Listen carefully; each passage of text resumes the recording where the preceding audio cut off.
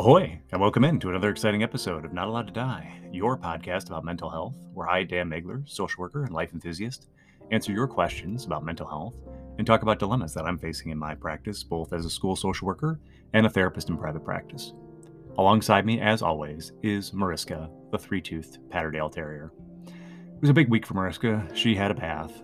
Mariska feels like she should take a bath once a year, whether she needs it or not. And I don't think she really needed a bath, but she insisted upon it. We were outside. There was a hose involved. It was nice. Mariska didn't mind the bath, but what she didn't like was the blow drying afterwards. Not a fan of the blow dryer, Mariska. So if you feel that might have been traumatic for Mariska and you want to make her feel better, you know how to do it. You rate and review the podcast. Whether you're on Apple Podcast, whether you're on Stitcher, you just click on there, you give it 5 stars, because we know anything less than 5 stars hurts Mariska's paws, and we wouldn't. You're not that kind of person. You wouldn't be listening to this podcast if you wanted to hurt her paws. So you might hear her licking a little bit in the background. You know, she's still making sure that paw hygiene is really important to her. If you have a question for Mariska and I, you may email the podcast at daniel.megler, that's MAIGLER, @live.com. daniel.megler@live.com. And we, Mariska and I, will comb through the emails and we'll answer your questions about anything mental health related. We will soon be having our first guests on the podcast. I've got it scheduled, so we'll see how that goes. Hopefully technology will be our friend. And I think we're going to be talking about partial hospitalization programs and just some things for people who've never been through them. I've got 2 of my former customers who have experienced a couple of different partial hospitalization programs, and they're going to talk about what it's really like in partial hospitalization program and just kind of do's or don'ts or perspectives of how to get the most out of them, as well as anything else they feel like talking about. So I'm excited to, I think that will officially make it, we're going to call that season 3. I have no demarcation to why I make a season. It's been about 6 months. I made at about the 6-month mark. I went from calling it season 1 in my mind to calling it season 2 and marking it that way. And so now, again, it's been about another 6 months. And so the podcast is over a year old, and we will probably, I think, with the introduction of guests, that's really been the seismic shift we've been looking for on the podcast. And so if you'd like to be a guest on Not Allowed to Die, email me again at daniel.megler@live.com. And if it's a mental health related topic, I would love to explore it with you. I've been procrastinating about recording today because over the 4th of July weekend, there was a shooting in Highland Park, Illinois, which is very close to the town where I work. And I had several coworkers, and one of them being a good friend, who was actually at the parade where the shooting took place. And in talking to her in the days after the parade and that experience, I obviously have been aware of the shootings around our country, most recently, Uvalde, Texas, and, just so many, unfortunately, so many. But I've always thought about the families of the people who were directly involved. And I, up to this point, hadn't really thought as much about the trauma for all the people who were in the crowd, who survived, who got away, but now, for the rest of their lives, will be thinking about that experience anytime they're in a big crowded situation.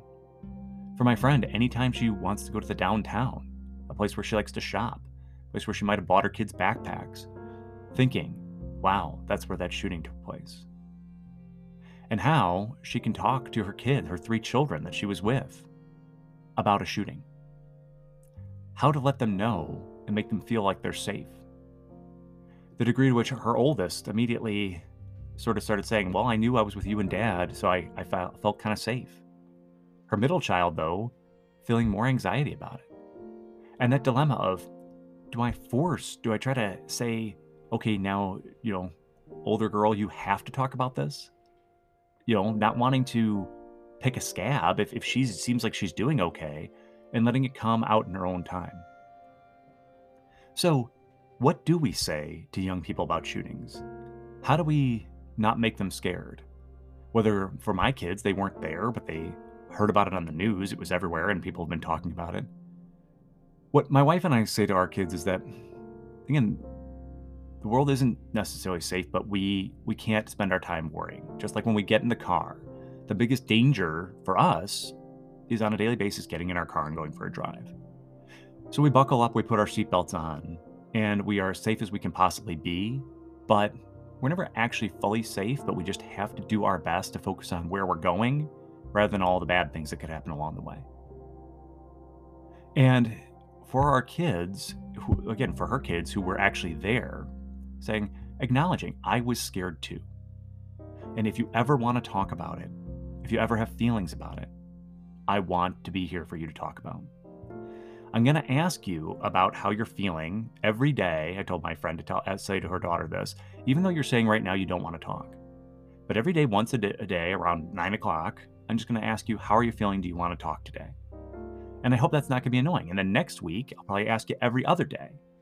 And then I'm going to drop it down a little bit because I don't want to miss an opportunity if there was a time that you wanted to talk. And in addition, I encouraged her, her one daughter, the oldest is 11, I think then 9 or 8, and then about 5 for her kids. And I said, for them, a lot of times just creating art, finding opportunities to create artwork. In the case of kids, it's very hard for them before we're about 15 or 16 to really process our emotions verbally. Some kids can do it as early as 11, but a lot of them, the vast majority of them, can't. They don't have access to it. So that's why art therapy is so powerful and beneficial to younger kids. And that's one of the reasons why I don't generally, I will if somebody asks me to, but I generally try not to work with kids who are under, about that 13 age, because their ability to utilize what I have on offer, which is more just your standard talk therapy, that mental processing of our feelings, is not something that they actually have the capacity to do. But in allowing them to color, to paint, to just put artwork out there, sometimes those feelings, those fears will have a vehicle to escape. And otherwise, things are going to start to slip out in stress, in anxiety, in just generally irritability. And I talked to my friend that you have to be on guard for your own irritability and all around the household.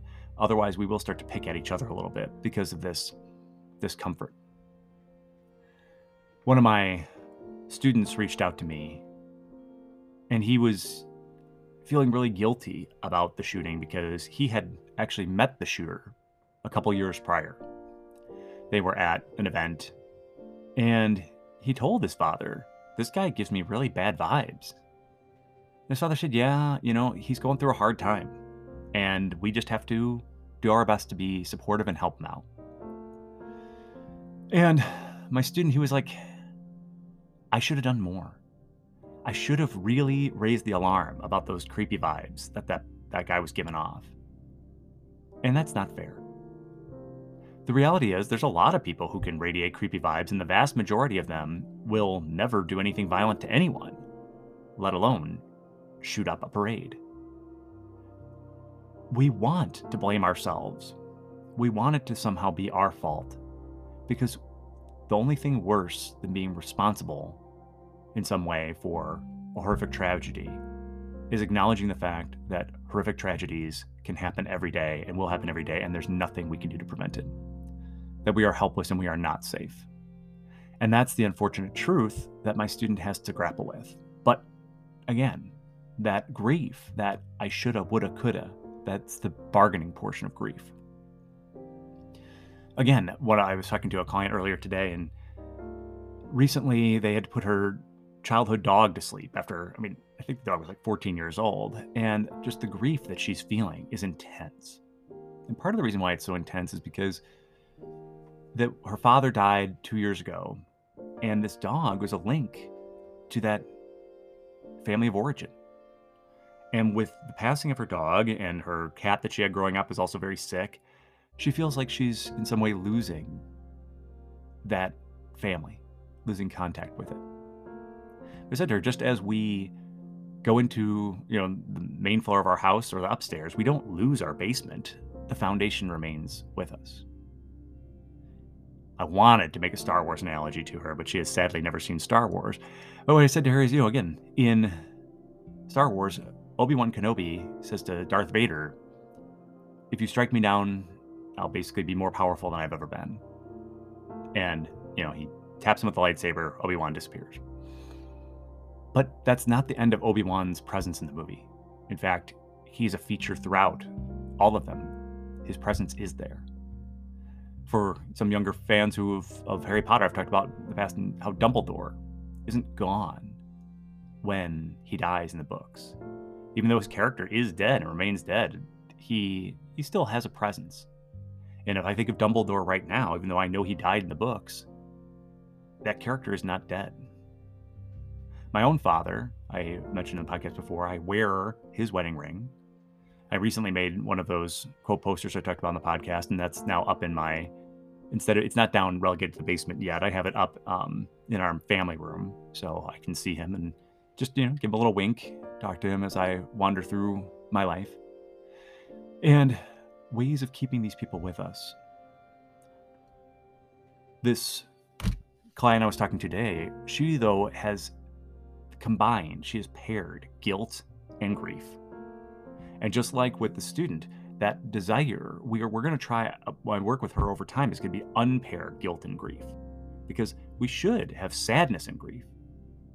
And there's a fear for her, if I don't stay guilty, I might forget, I might lose these people I love. So her guilt is a call to action. For some people who have trouble sleeping at night, they're thinking about all the things that they need to do the next day. I'll say to them, well, take a pad and paper and put it by your bed. And so if you're like, okay, I have to pack up these things, and you just write it on the paper, and then sometimes your brain will let you go to sleep because you're not afraid you're going to forget anymore. For my own grief, when Patrick Romer died, I needed to get a tattoo. I hadn't had a tattoo since I was 19. And I needed to get a tattoo so that every day I would see that tattoo and think of him. I'd see that tattoo and Patrick would always be present with me, and I wouldn't have to fear failing to think about him every day because I wouldn't be able to help but think about him. And my anxiety decreased significantly the day I got that tattoo. And I think of him every day. And when I look at the tattoo, which was some of his artwork, I feel just connected. And I don't feel a sense of self-blame or anything else like that. I feel like I am connected to him. He is with me. I am bringing him with me all the time, every day. And so finding ways to reduce that anxiety so we don't have to feel the guilt. Again, because the guilt is a call to action. So once I have made the action, I can let go of the feelings of guilt. I don't know how to feel non-judgmental about people right now in the political context who are still pushing the rights of guns. It's often the same people, ironically, who are so right to life and who are anti-abortion are pro-gun. And I feel in my mind that there's a disconnect in those things. And I guess there's not for those people. They find a way for their values to line up. But it's challenging. It's challenging to be non-judgmental about that, especially in light of seeing people that you care about who have been damaged and the ongoing damage of that. As a therapist, when there's actually a person, though, in my world, in my office, I really am coming to them with curiosity. I'm wanting them to not have to worry about judgment. I met up yesterday with a former student, and I've talked about her on the podcast before, where she has in the past been a sugar baby, where she gets money for connecting with men who are lonely, who are wanting a sexual connection to feel alive. And we were talking about that yesterday a little bit. She hasn't done it in about a year. Not just her actual day job has made that challenging to find time for. But that she was also more worried that she's dating. She's in a relationship where she's the other woman. Her longtime boyfriend that they broke up has started dating someone else, and now she's kind of the third part of that. And she's like, don't judge me on this. I said, it's not going to be me judging you. My job, or as a friend, in her case, I'm not her therapist, is to help her see what she wants and find her way forward. Reflecting back, is this sustainable, and is this good for you? She's aware that it's not the three of them having this interconnected. This girl that he is dating doesn't, not know and would not be okay with it. If she did catch him, though, she actually did found some videos on his phone. He was looking at some videos of my friend and him together, and he just played it off. Oh, those videos are old. And his girlfriend knows that they used to be together. So, she wasn't happy about it, but she chose to believe. And I said, she's probably going to keep choosing to believe whatever lies he tells. Now, this guy, you might want to think he's just a bad guy. And the reality is he's not. But he is a guy who's capable of rationalizing. And I think that's what all of us do. We all, there's that old quote that we all create a God in our own image. That God is really mad about the sins that all those other people commit, but he kind of understands the sins I like to commit. In the case of this guy, he is caring and funny and sensitive, and he's not just a fuckboy. He doesn't get around a ton. He had love for both of these two women for years, and he usually doesn't get connected to someone unless he was friends with them. So romantically, there is no connection for him until he has been actually friends with a person often for years before it moves into that stage of life. So we wanted to be a monster and to just say, this guy is just using you and it's just an asshole. Cut him off and move on. But instead, I'm coming to her trying to understand things from her perspective and what she's getting from this. And she's a person that doesn't know that she ever wants a fully monogamous relationship. I said one of the challenges I see what he's doing is how there's only so many hours in a day. There's only so many units of attention and energy.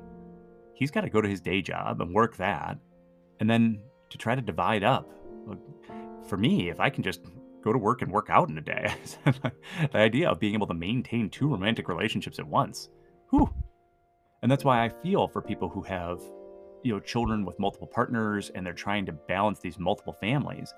That's got to be really tough, and it's hard to imagine that they have enough time and energy to devote everywhere. I was talking again yesterday morning to one of my high school students, and they were talking about they found out that their father is about to have another kid. Their father just turned 50, and his girlfriend, I guess they're engaged, is about 24. And my student, they have older siblings as well, and their father doesn't have good relationships with any of his kids. His kids, I think, are all from different women, and their father doesn't really take responsibility. He says, well, it's all on you guys. I'm showing up. I'm doing what I need to do. He's not really aware. And my client was so conflicted because they just didn't want another kid to come into the world and then have to deal with the lack of proper parenting that they know their father will put forward. I try to reassure them that I'm glad you exist. I'm really glad you're here. And this child is definitely wanted. It's actually wanted by their dad and by, the future mother. And so this child has a good shot at having a good life, because there are so many kids who come into this world who aren't wanted at all. But yeah, it's going to be, their dad is not going to probably turn into a warm, cuddly, fuzzy, empathetic human.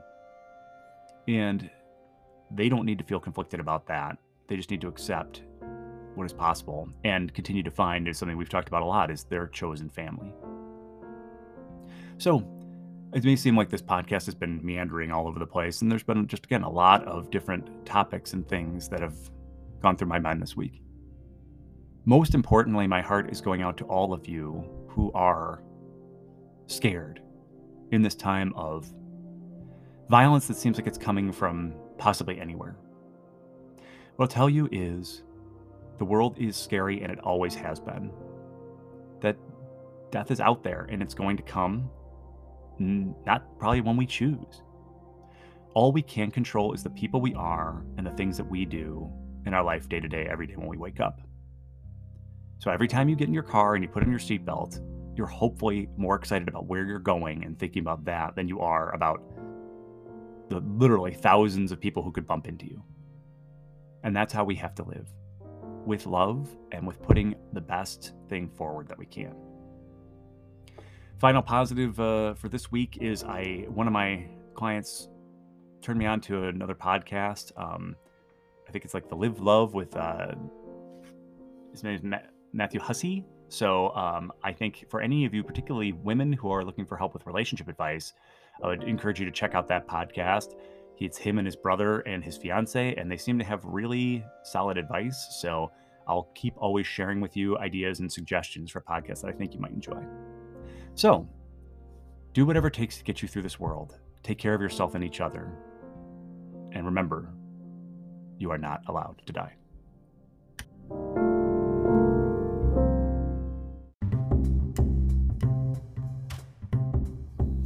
And now for something completely different. Sometimes there are no words. Sometimes we need love, care, support, and affection. We don't want to explain anything. For young people with mental health issues like anxiety, depression, OCD, autism, therapy is often not enough. Paws for Patrick is an organization dedicated to connecting the love of animals to the people who need it the most. We facilitate that connection by assigning the seekers who contact us a wish granter who listens to their story and their needs and helps them acquire an animal or training or documentation so they can have their emotional support animal, or ESA, in their apartment, dorm, condo, etc. We even have trained therapy dogs and handlers who bring dogs to people who can't have their own. Patrick rarely had the words to express his feelings and his needs, but when he had the love of his dog Cece, he had the strength to persevere. We want to provide every young person who could benefit that kind of love and support. Please check out our website at pawsforpatrick.org. Find us on Facebook and Instagram. If you have a need, reach out. If you want to help become a volunteer, fill out the form on our website. If you can donate, great, but please at least spread the word so we can replace the suffering and silence that many people do with the smiles and security that only the love of an animal can bring.